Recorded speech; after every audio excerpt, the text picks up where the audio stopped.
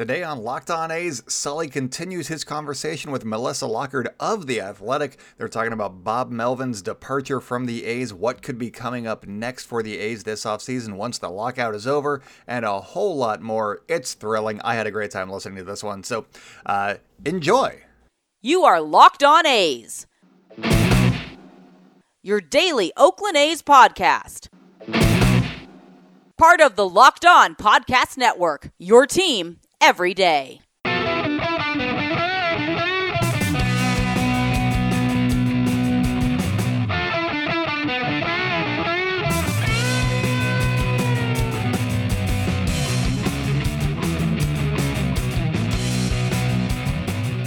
It's time for Locked On A's. Stepping to the mic, it's your host, Sully. All right, folks, we're here with Melissa Lockard of The Athletic, talking about the Athletics. I want to just talk to you a little bit. The A's had a disappointing year in 2021. I picked them to win the division because I loved their starting pitching, and I didn't love the Astros starting pitching.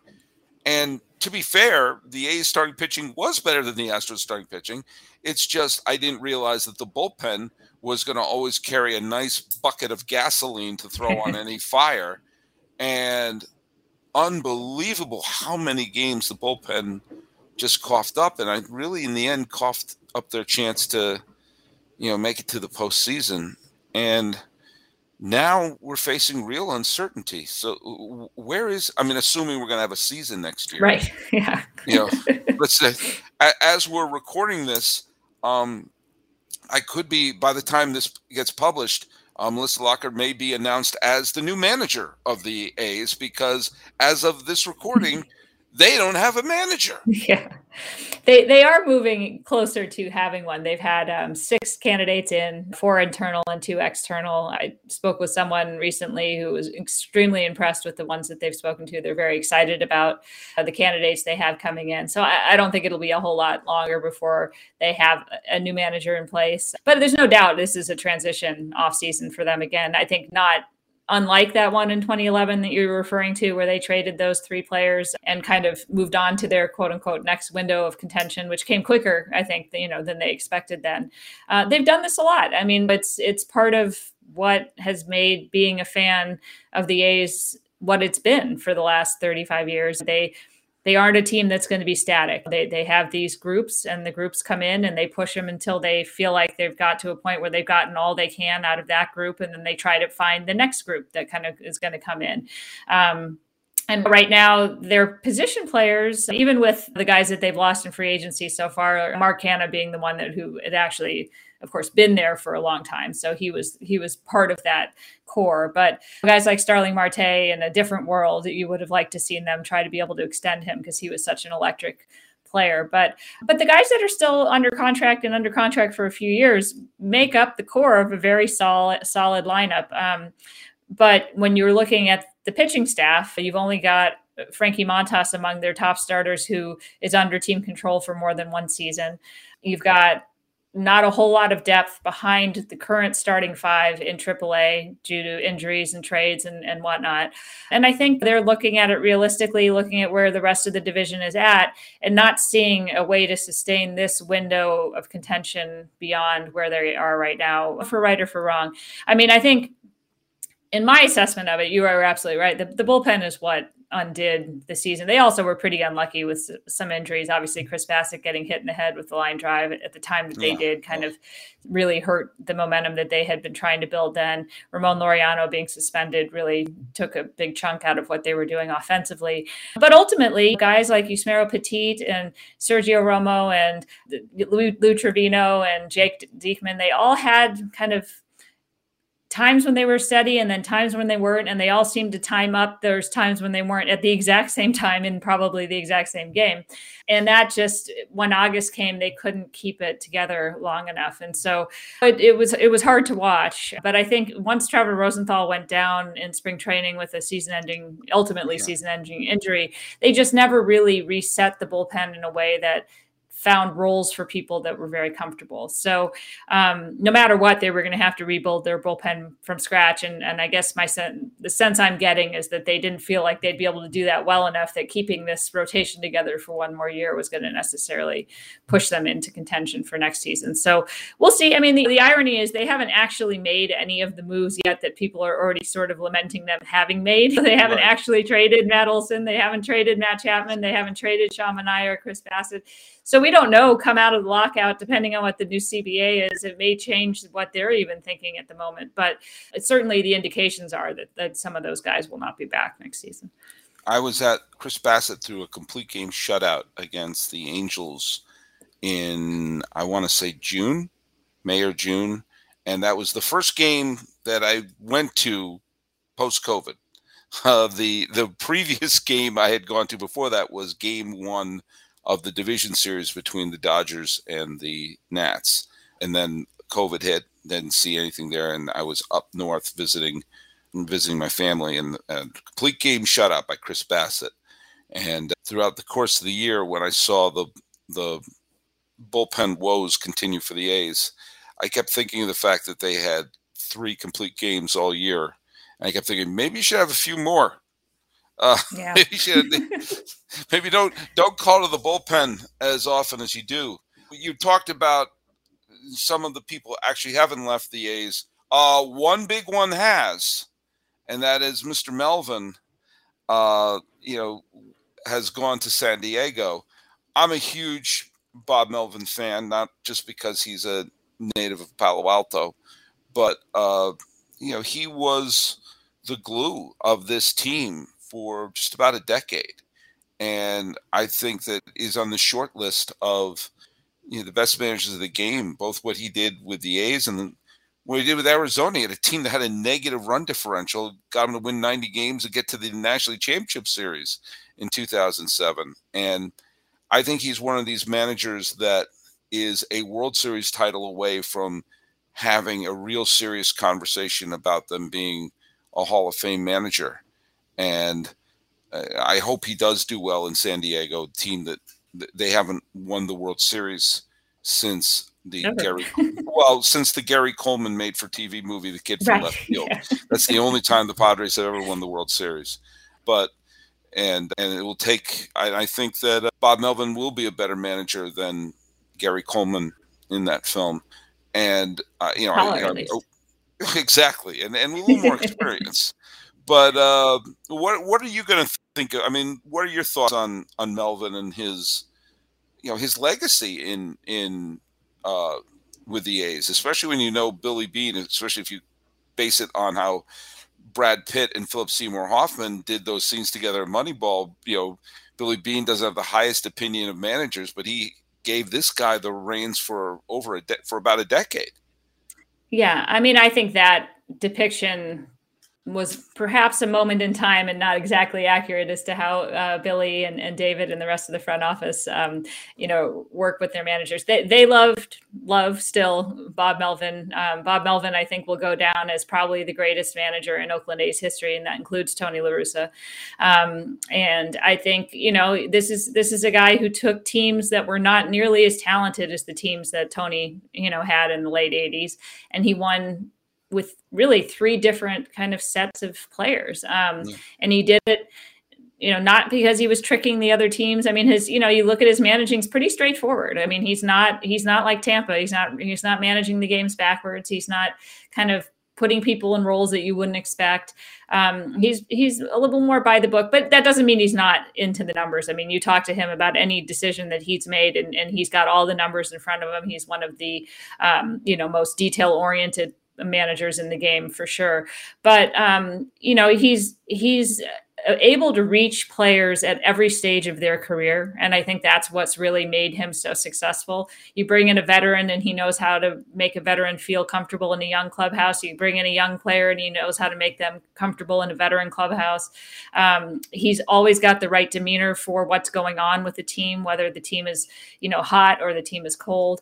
And I think it'll be a great challenge for him in San Diego. I think it's going to be, it's going to put that franchise in a much better position to take that talent and do something with it than they were before. And, he had gotten to a point, I mean, he said people don't stay that long in sports. He was over getting to a decade with the same team. And I think it got to a point where, he was looking to win now, and they were turning into this next cycle. And it wasn't necessarily fair to him at this stage of his career to have to go through that again. And especially with everything that's up in the air with the stadium and everything else, he's going to a situation where he knows he's got a 3-year deal, that the stadium is going to be there. The talent that he has in front of him is going to stay there, and it gives him an opportunity to get the title he does deserve. So, I wish him the very best. We're certainly going to miss him in the media up here, because he was incredibly accommodating, incredibly professional, always willing to make time for, the media, both before games and after, and honest. He'd come in, and the umps missed another call. He's not going to be over the top and Lou Piniella throwing a base, but he's going to let you know what he thinks about it. And, I think he's going to be fantastic in that market. There's more coming up with Sully and Melissa, but first, it is the new year, and new year means New Year's resolutions for a lot of people. It is about getting healthy, about getting fit, about getting more active. For me personally, I have a newborn, and it's about getting sleep. But for a lot of people, it's about health. And Built Bar can help you achieve those goals. Built Bar is a protein bar that tastes like a candy bar, and may be, in my opinion, even better than a candy bar itself. Built Bar makes it easy to stick to your resolution because it tastes so good you'll want to eat it, unlike other protein bars that can be chalky or waxy or taste like chemical spill. That other protein bars, not great. I grew up on other protein bars. I like Built Bars a lot more than those ones, and they're covered in 100% chocolate, and most Built Bars contain 130 calories, only 4 grams of sugar, only 4 net carbs, 17 grams of protein, and if you compare that to a candy bar, it's usually 240 calories, 30 grams of sugar, and dozens of net carbs. So to get your hands on some of these delicious treats, all you got to do is go to built.com and use promo code LOCKED15 for 15% off of your order. That is code LOCKED15 for 15% off at built.com. Now, we talked a little bit about A's moves, players' moves, managers' moves. There could be the A's moving. I mean, that's the ultimate move. And in doing the research of some of the 2 writing projects that I have, it is mind-boggling that the A's are not a fixture in Philadelphia the way that the Tigers are in Detroit, the way the Cardinals are in St. Louis, the Red Sox are in Boston, because of the rich history they had initially. And a lot of those teams, a lot of the cities that had 2 teams, one of them had to move just because of population change and everything like that. And it would almost have to be the Phillies would be the one to move, because they were the team that they were a nondescript franchise of garbage for so long. And it just so happened that when franchises started to move, the Phillies were good, the A's were a mess, and suddenly Philadelphia kept the Phillies instead of the A's. And so the A's have been this team that has wandered and have been linked to so many cities over the years. In fact, I talked about this in another podcast. I forget who the guest was, but I have right over there a book that I got when I was in 2nd grade called All Pro Baseball 1980. And it's all the, the previews for the teams. And for every team, it says like Texas Rangers, Boston Red Sox. And then it just says the A's. Mm-hmm. And they said, whether they're playing in Denver or Oakland, And so at that time of printing, they weren't sure if they were going to be the Denver A's or the Oakland A's. And they almost became Louisville. They almost moved to this. They almost moved to that. They were going to move to San Jose. I did a podcast from the place in Fremont where they were going to build the Cisco Stadium or whatever that was. As long as I can remember, the A's have been trying to get a new stadium. And we are now in, the 5th decade of them trying to get a new stadium?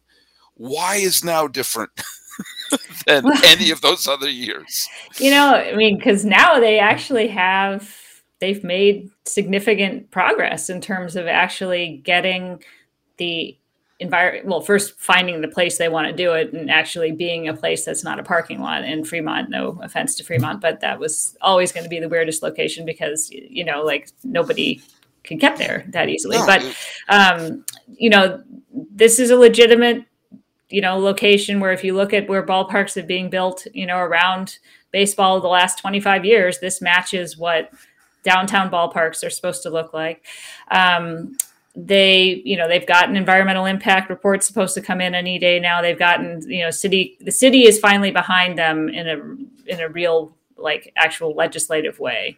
I think when Jerry Brown was the mayor of Oakland, I think it was his father who had told him, as a politician, you never get involved with sports. And he took that to heart. And, Oakland has a lot of other things that they have to worry about. And I don't think sports should be the number one priority. But he did not want to engage in trying to get a stadium built at any point during the time that he was mayor. So, when you don't have a mayor that's behind it, that's going to be difficult to move it along. You've also got this situation where it was always the county and the city and then the state, so there's a lot of jurisdictions that you kind of have to get approvals from. But they do have a mayor who is very, determined to keep the team there. They've watched the Raiders and the Warriors leave. They do not want to lose their third major professional sports franchise. They've got the Alameda County who's ready to get rid of being in the sports business and therefore is willing to kind of, turn this over to getting a deal done where it's a privately financed stadium that's no longer Oakland, Alameda County run property and all that sort of stuff. And so a lot more boxes have been ticked than have ever been ticked before. But at the same time, there's this parallel path to Las Vegas. And obviously building in Las Vegas is like you walk down the street and you tear down a building and you build a new one. And the next day, it's not there's far less complications than anywhere in California, of course. But all that being said, Major League Baseball, I think, has come around to the idea that the market in the Bay Area is a two-team market. I think they didn't always think that, but I think they do realize now that even sharing the market with San Francisco is much more lucrative from a media perspective than would be to be in Las Vegas, to be in Portland, to be in Nashville. They also do want to expand. And so there are markets that the A's might move into, like Las Vegas, which would take away an expansion city. And I think they would much rather save that for the fee that they would all get from an expansion franchise than to have a franchise move for them. So, the parallel path is certainly a real path. And I think if this environmental impact report or any other box doesn't get ticked, that will be the direction that they go. But I think a lot of the work that is being done in Las Vegas is in part being done on behalf of Major League Baseball looking towards an expansion franchise that would likely move there instead. In reality, I think a Las Vegas team makes more sense as an expansion franchise than it does as a franchise with an existing fan base, because it's going to be a market of out-of-town fans coming in and watching. I think you've sort of seen that with Arizona and how, you haven't had that sort of built-in dedicated fan base I think they were hoping to get because it was a big baseball area with spring training and stuff. And you're going to have that even more in Las Vegas because you don't even have spring training and you have a smaller metropolitan area. So, an expansion franchise there would make a lot more sense. It certainly work well with hockey than it would to bring an existing one with 100 years of history like the A's. So. I think a team in Las Vegas is destined to be the Marlins.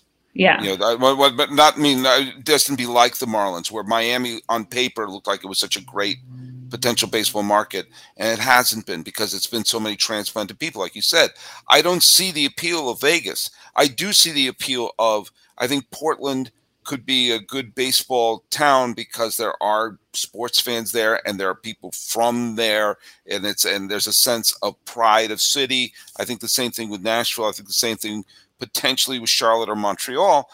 I think Las Vegas would be a disaster.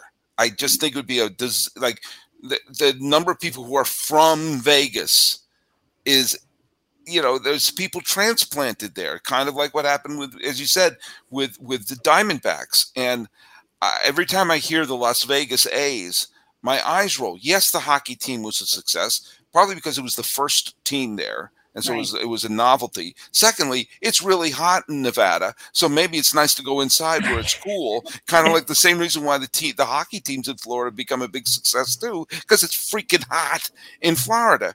And football is different because it's a gambling thing, and people can fly in to you. If you're a Raiders fan, you could fly from Oakland to Las Vegas twice a year, see a game there, and it's no different.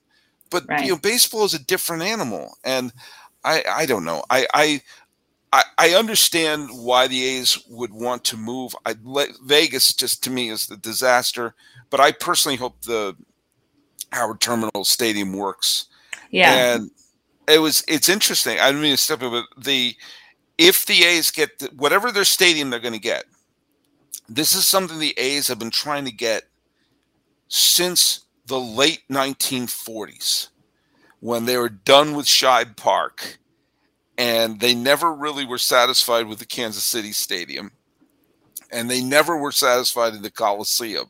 So since Connie Mack owned the team, they've been trying to get a stadium, and they've never been satisfied. So this has been like 80 years in the making, or so, to have the A's in a stadium where they actually want to be in.